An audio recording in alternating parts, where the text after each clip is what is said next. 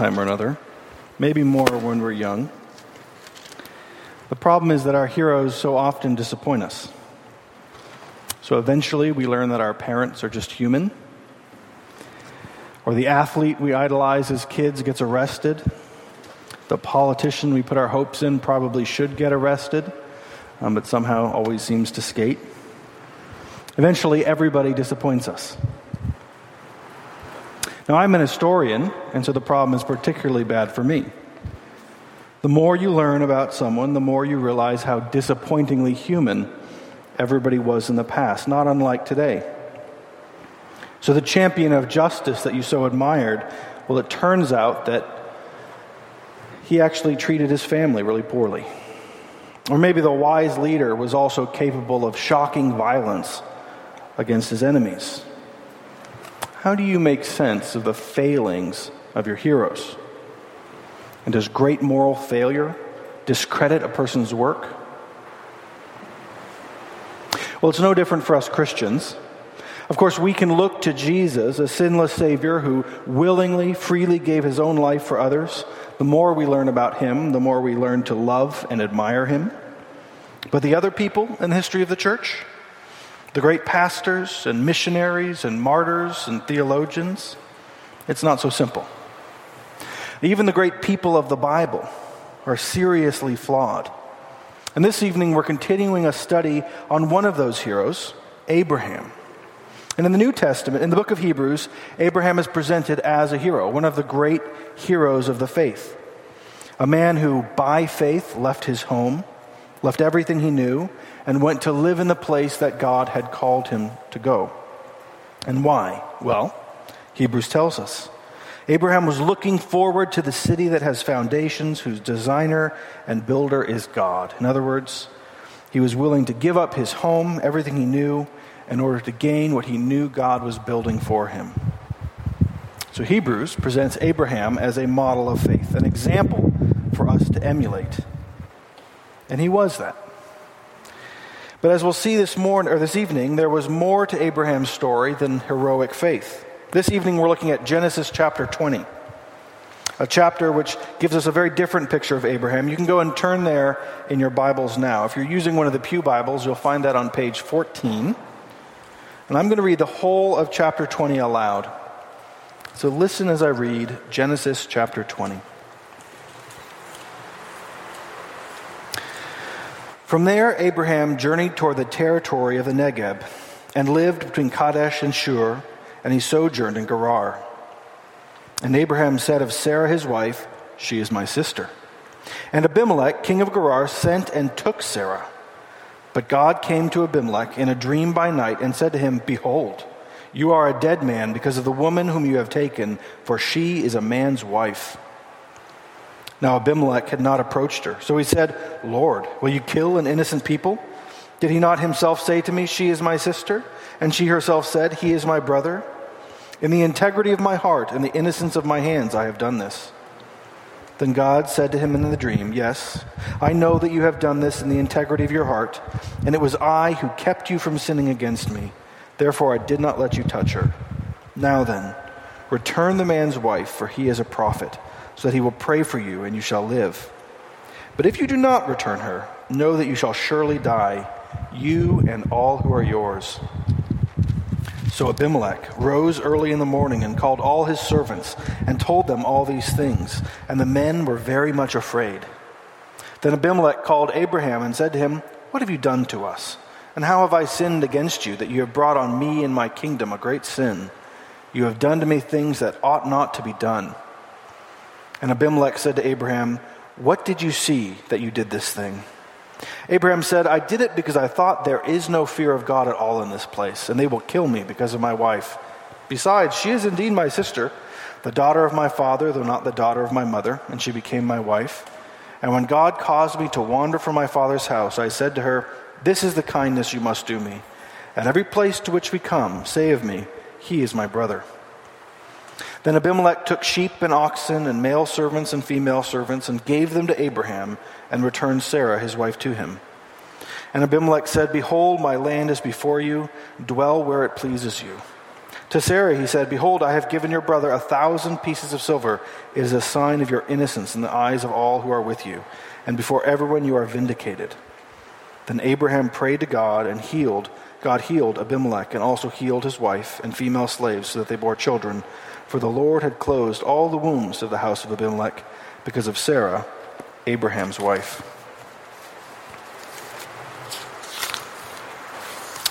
Now, this is not a very flattering picture of Abraham, the great hero of the faith. In fact, in a strange irony, it's Abimelech, the presumably pagan king of this small city of Gerar, who acts honorably. He doesn't know God. In fact, Abraham comes to Gerar and he says, "There is no fear of God in this place." And yet it's Abimelech who's eager to do the right thing. This is a puzzling text. And I want to ask 3 questions to help us understand it. And the first is, why does Abraham pull this trick in the first place? The second is, what's so bad about this after all? And the third is, what does God do about it? So why does Abraham pull this trick? Well, it seems like this was actually standard procedure for Abraham. If you look at Genesis 20:13, Abraham tells Abimelech, "When God caused me to wander from my father's house, I said to her, Sarah, 'This is the kindness you must do me. At every place to which we come, say of me, he is my brother.'" So they had a plan all worked out, Abraham and Sarah, both together. And this was at least the second time that they tried this. If you turn back in your Bibles to Genesis 12, you'll see that they did this earlier in Egypt with almost the same results. Abraham was entering Egypt. He was worried that the Egyptians would see that his wife was beautiful, that they would kill him in order to take her. And so he said that she was only his sister. Pharaoh took Sarah as part of his harem, and Abraham, he was just Abram then, this was before the name change, Abram even profited on the deal. Pharaoh treated him well, and he got wealthy. Now, Pharaoh was a mighty king, a king of a large kingdom in Egypt. But even when Abraham goes to a small city in the desert, ruled by a small-time king like Abimelech, he does this same thing. So why did Abraham do this? Well, it seems pretty clear that he was afraid. He was afraid that he'd be harmed or killed because of his wife. He was a stranger in a strange land. He had no family around him, and he was willing to give his wife away to another man in order to protect himself. Now, if we think back to the description of Abraham as a great man of faith, it's hard to recognize that Abraham in this text. But they were the same man. Genesis 20 was thankfully not the end of Abraham's story. God was still teaching Abraham. He was disciplining him and testing him despite all his failings. And years later, you can read about this in Genesis 22. Abraham would trust God enough to offer him even his own son, Isaac. He became the man of faith, but he's still very much a work in progress at this point. Now, if you like science fiction, maybe you've read the Dune novels. Or if you've not read the novels, maybe you've seen the Dune movie with David Bowie. It's very 80s, so big hair and lots of electronic music. There's a line in the books that gets repeated again and again. Fear is the mind killer. Fear is the mind killer. I think we all know what that means. When we're afraid, it's difficult to think clearly. It's difficult to use our reason. But fear is not just the enemy of the mind. It's the enemy of the soul. It wars against our faith. Will God really give us what he's promised? Is Jesus really the good shepherd that shepherds me through danger? You want to say yes, but you're just so afraid. Fear wars against love. We want to love God and love the people around us, but what if they disappoint us again? What if they hurt us like so many people have hurt us before? We want to share and be generous with the possessions that God has given us, but what if we don't have enough someday? What if we run out? We're not so different from Abraham. No, we might never find ourselves tempted to hand over our spouse to the king of some desert city, but fear leads all of us into sin. I suspect that some of us here are even now in the midst of the grip of fear Fear attacks the things that are the best in our lives. Now, the good news the Bible tells us is that the opposite is true as well. 1 John 4:7 tells us that there's no fear in love, but perfect love casts out fear. Now, John's not talking about positive thinking. He's not talking about sending good thoughts over Facebook to a friend. Those things will not help you overcome fear. No, it's only perfect love that casts out fear. It's the love that we receive that sends our fears running. John is saying that it's only when we know God's true love for us that we can defeat fear. If God is for us, if he is good and powerful, if he is the king of the future, just as he is of the present, and if he loves us, well, then we have nothing to fear. On his better days, Abraham knew this too. So if you're afraid, what should you do? Sometimes you act. So if you see a spider, you smash the spider. But not all fears can be smashed. For the greater fears, the ones that really have a hold on us, you can only do this one thing. Meditate on God's great love for you in Christ. If he's already given us his Son, he loves us and he will give us everything we need. It's knowledge of this love that protects us from making these sort of foolish, terrible, self-protective decisions that end up being self-destructive. It's knowledge of God's love and faithfulness and power that keeps us from making the kind of mistake that Abraham makes here in Genesis 20. Well, this brings us to the second question. What's so bad about what Abraham does after all? He is a vulnerable person. And the answer to this one might seem pretty obvious. He gives his wife to another man in order to protect himself.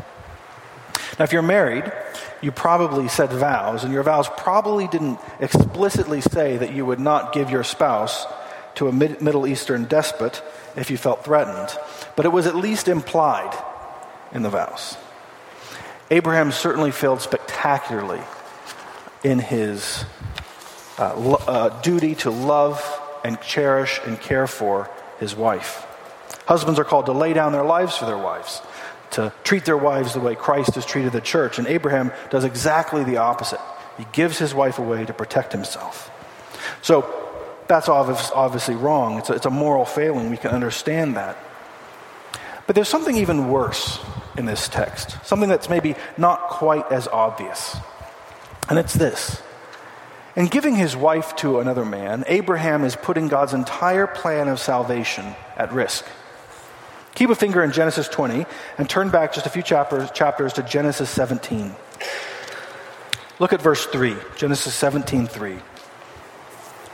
It says, "Then Abraham fell on his face, and God said to him, 'Behold, my covenant is with you, and you shall be the father of a multitude of nations. No longer shall your name be called Abram, but your name shall be Abraham, for I have made you the father of a multitude of nations. I will make you exceedingly fruitful, and I will make you into nations, and kings shall come from you.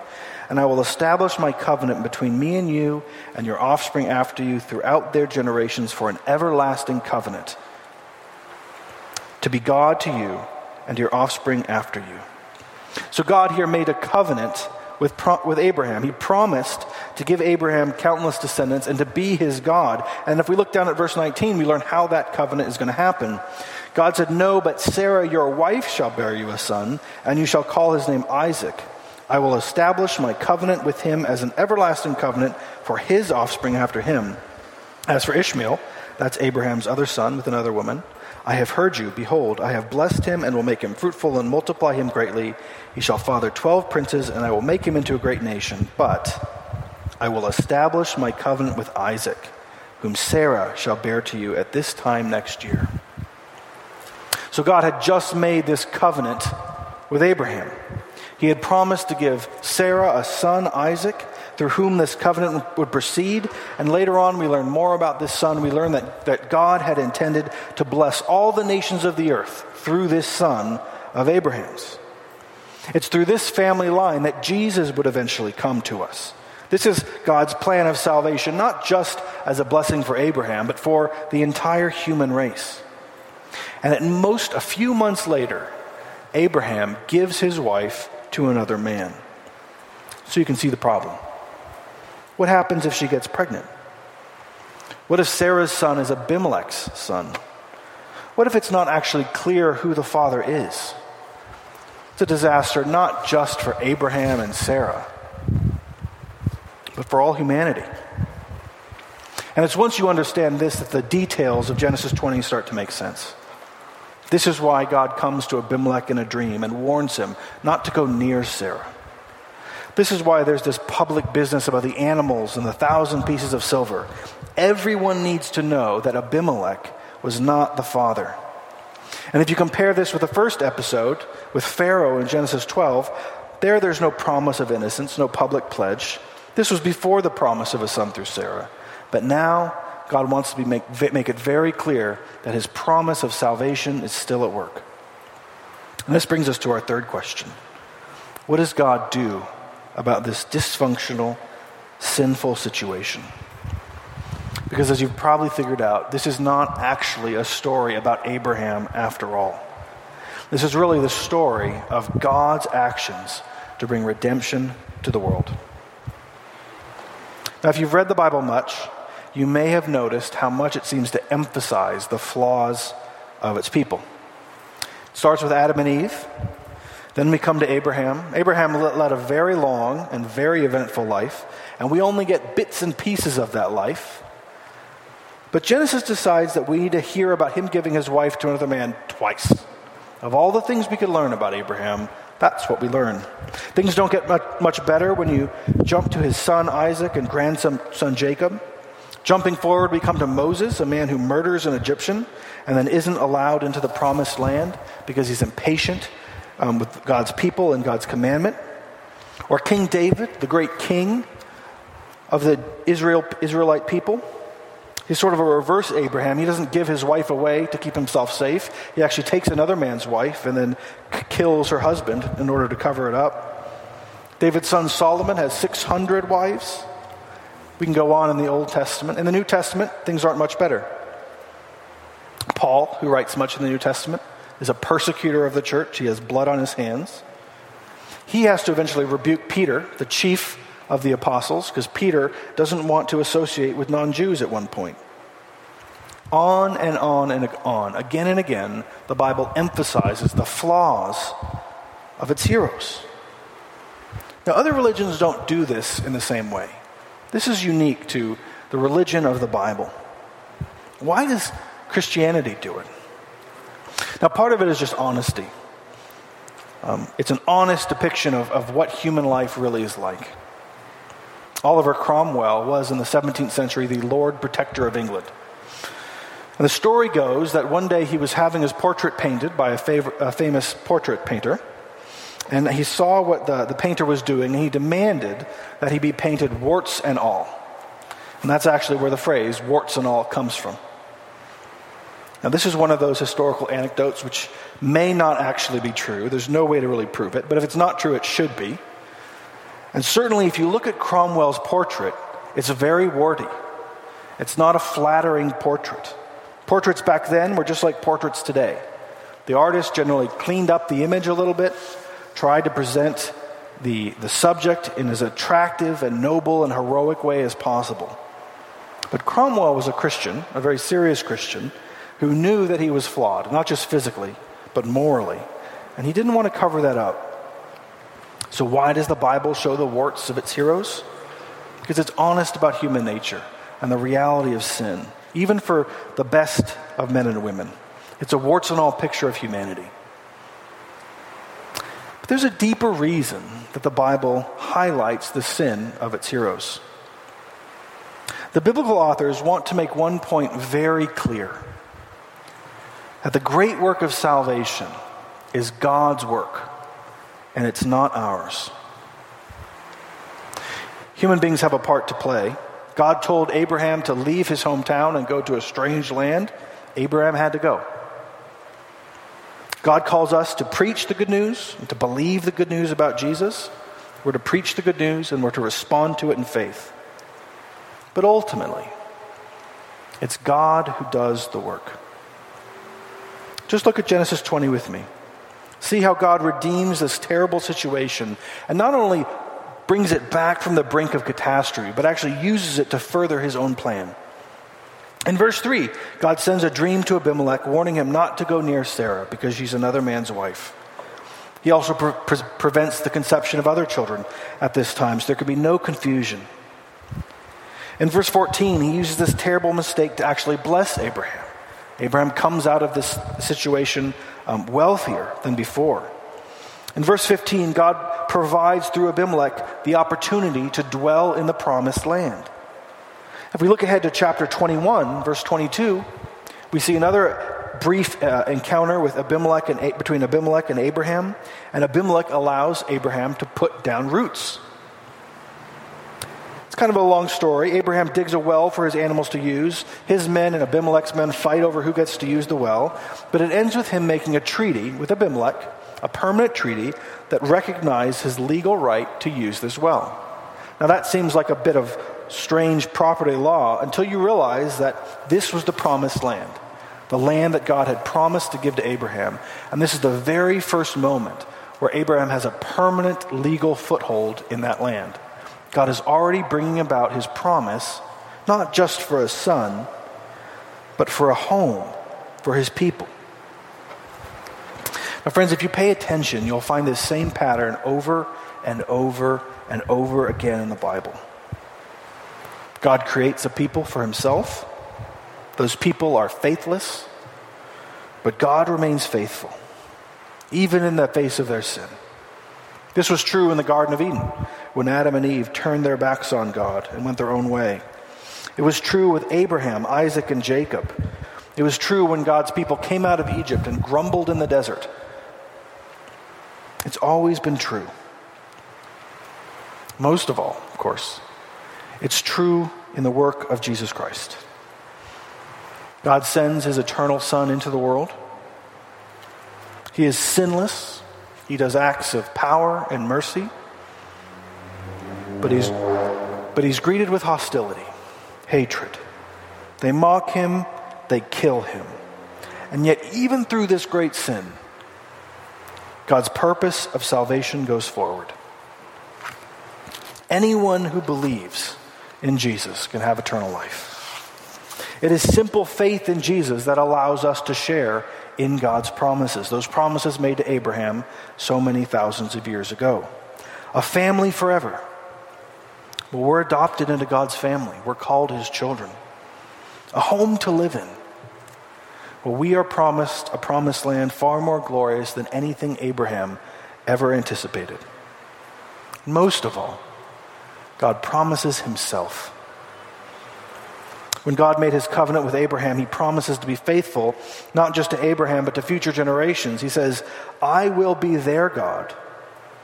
He promises to be a father to us, to provide for us, to lead us, to protect us, to love us.